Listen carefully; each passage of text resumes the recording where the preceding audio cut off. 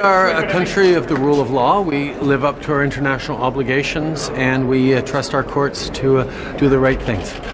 Canadians know that we live by the rule of law, and the legal system is doing what it's intended to do in a situation such as this. There has been absolutely no political interference, and there shouldn't be. And we have a sophisticated relationship with the Chinese that dates back decades and will continue.